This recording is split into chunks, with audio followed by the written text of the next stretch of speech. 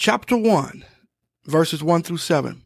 Paul, a servant of Jesus Christ, called to be an apostle, separated unto the gospel of God, which he had promised afore by his prophets in the Holy Scriptures, concerning his Son Jesus Christ our Lord, which was made of the seed of David according to the flesh, and declared to be the Son of God with power, according to the Spirit of holiness, by the resurrection from the dead, by whom we have received grace, glory to God, and apostleship for obedience to the faith among all nations for his name, among whom are ye also the called of Jesus Christ, to all that be in Rome, beloved of God, called to be saints, grace to you and peace from God our Father and the Lord Jesus Christ.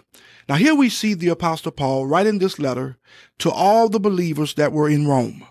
He states his credentials of apostleship and his obedience to the faith, and let the believers know that they are the called of Jesus Christ. Now, who are the called?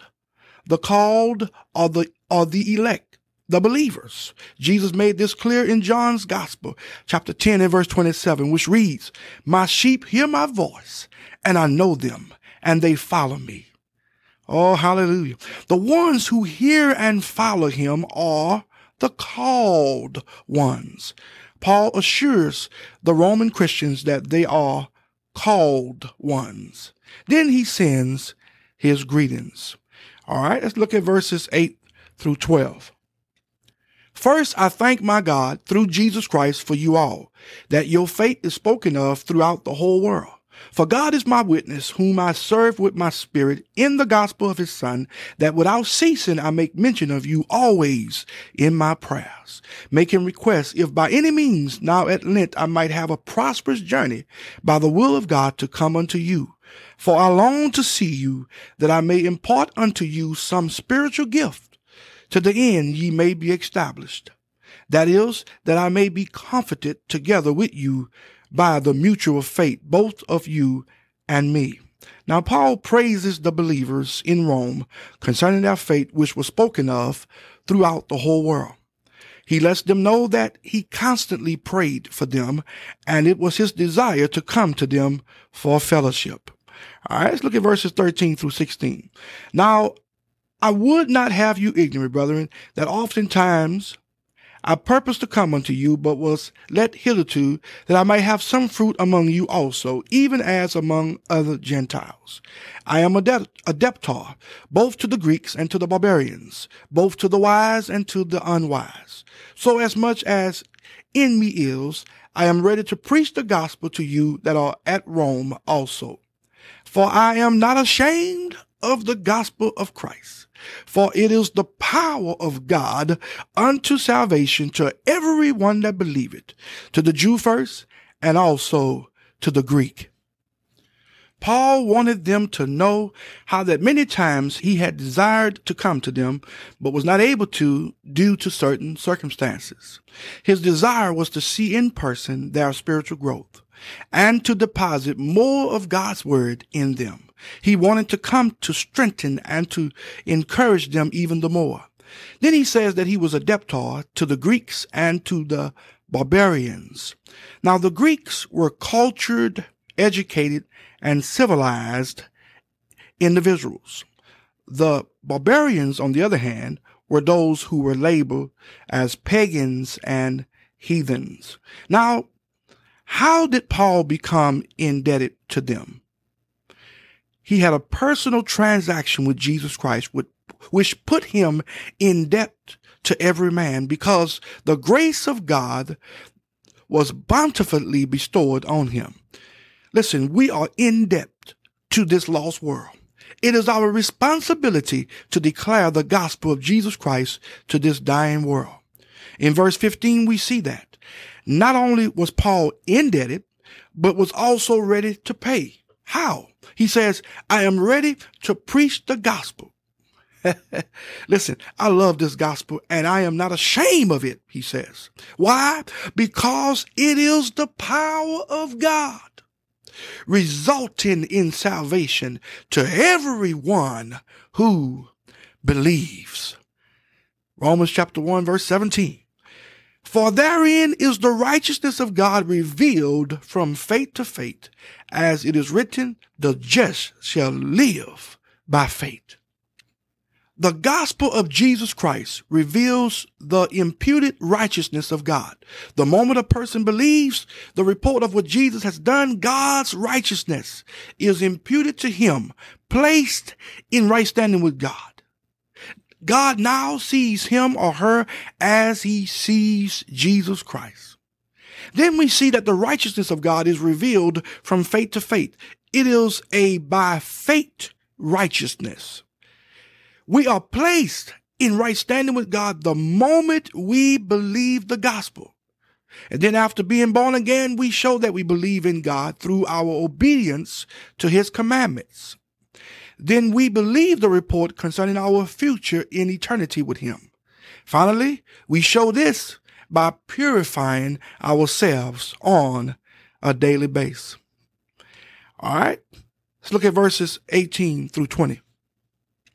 For the wrath of God is revealed from heaven against all ungodliness and unrighteousness of men who hold the truth in unrighteousness, because that which may be known of God is manifest in them, for God has showed it unto them. For the invisible things of him from the creation of the world are clearly seen, being understood by the things that are made, even his eternal power and Godhead, so that they are without excuse. The righteousness and wrath of God are revealed in the earth. God is a God of love, but he is also a God of wrath. There is a continuous revelation of the wrath of God in both the Old and New Testament. This is God's constant displeasure with evil. It is as simple as this: believe on Jesus Christ and receive his mercy, or refuse to believe and receive his wrath. God does not change. Creation reveals the unchangeable power and existence of God. No one will be excusable. No one will be able to stand before God and say, I didn't know. All right, let's look at verses 21 through 23.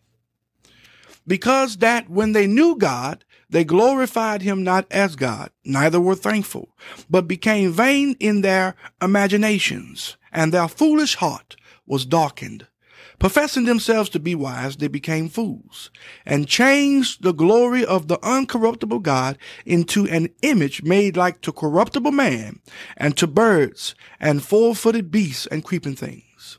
Listen, everyone who has ever lived knew that God existed, but most did not, and most today do not give God his rightful place. Paul says that they were unthankful. And, we see this clearly with the 10 lepers that came to Jesus. Jesus healed all 10, but only one returned to give him thanks. Only 10% of the ones he healed were thankful. Then we see that the wisdom of man is foolishness with God. Man searches for truth through reasoning. I say man searches for truth through reasoning, but arrives at a philosophy that is foolish in God's sight. And sadly to say, many people then and today worship false, dumb idols made with the hands of man. All right, let's look at verses 24 through 32. Wherefore God also gave them up to uncleanness through the lusts of their own hearts, to dishonor their own bodies between themselves, who changed the truth of God into a lie, and worshipped and served the creature more than the Creator, who is blessed forever. Amen. For this cause God gave them up unto vile affections, for even their women did change the natural use into that which is against nature. And likewise also the men, leaving the natural use of the women, or of the woman, burned in their lust one toward another, men with men, working that which is unseemly, and receiving in themselves that recompense of their error, which was meet. And even as they did not like to retain God in their knowledge, God gave them over to a reprobate mind, to do those things which are not convenient, being filled with all unrighteousness, fornication, wickedness, covetousness, maliciousness, full of envy, murder, debate, deceit, malignity, whisperers, backbiters, haters of God, despiteful, proud, boasters, inventors of evil things, disobedient to parents, without understanding, covenant breakers, without natural affection, implacable, unmerciful, who knowing the judgment of God, that they which commit such things are worthy of death, not only do the same, but have pleasure in them that do them. They understood that God is a God of wrath, but continue to be in defiance by continuing to practice sin, and applauded and approved all who did the same. Sadly to say, there are many folks that operate in the same manner today.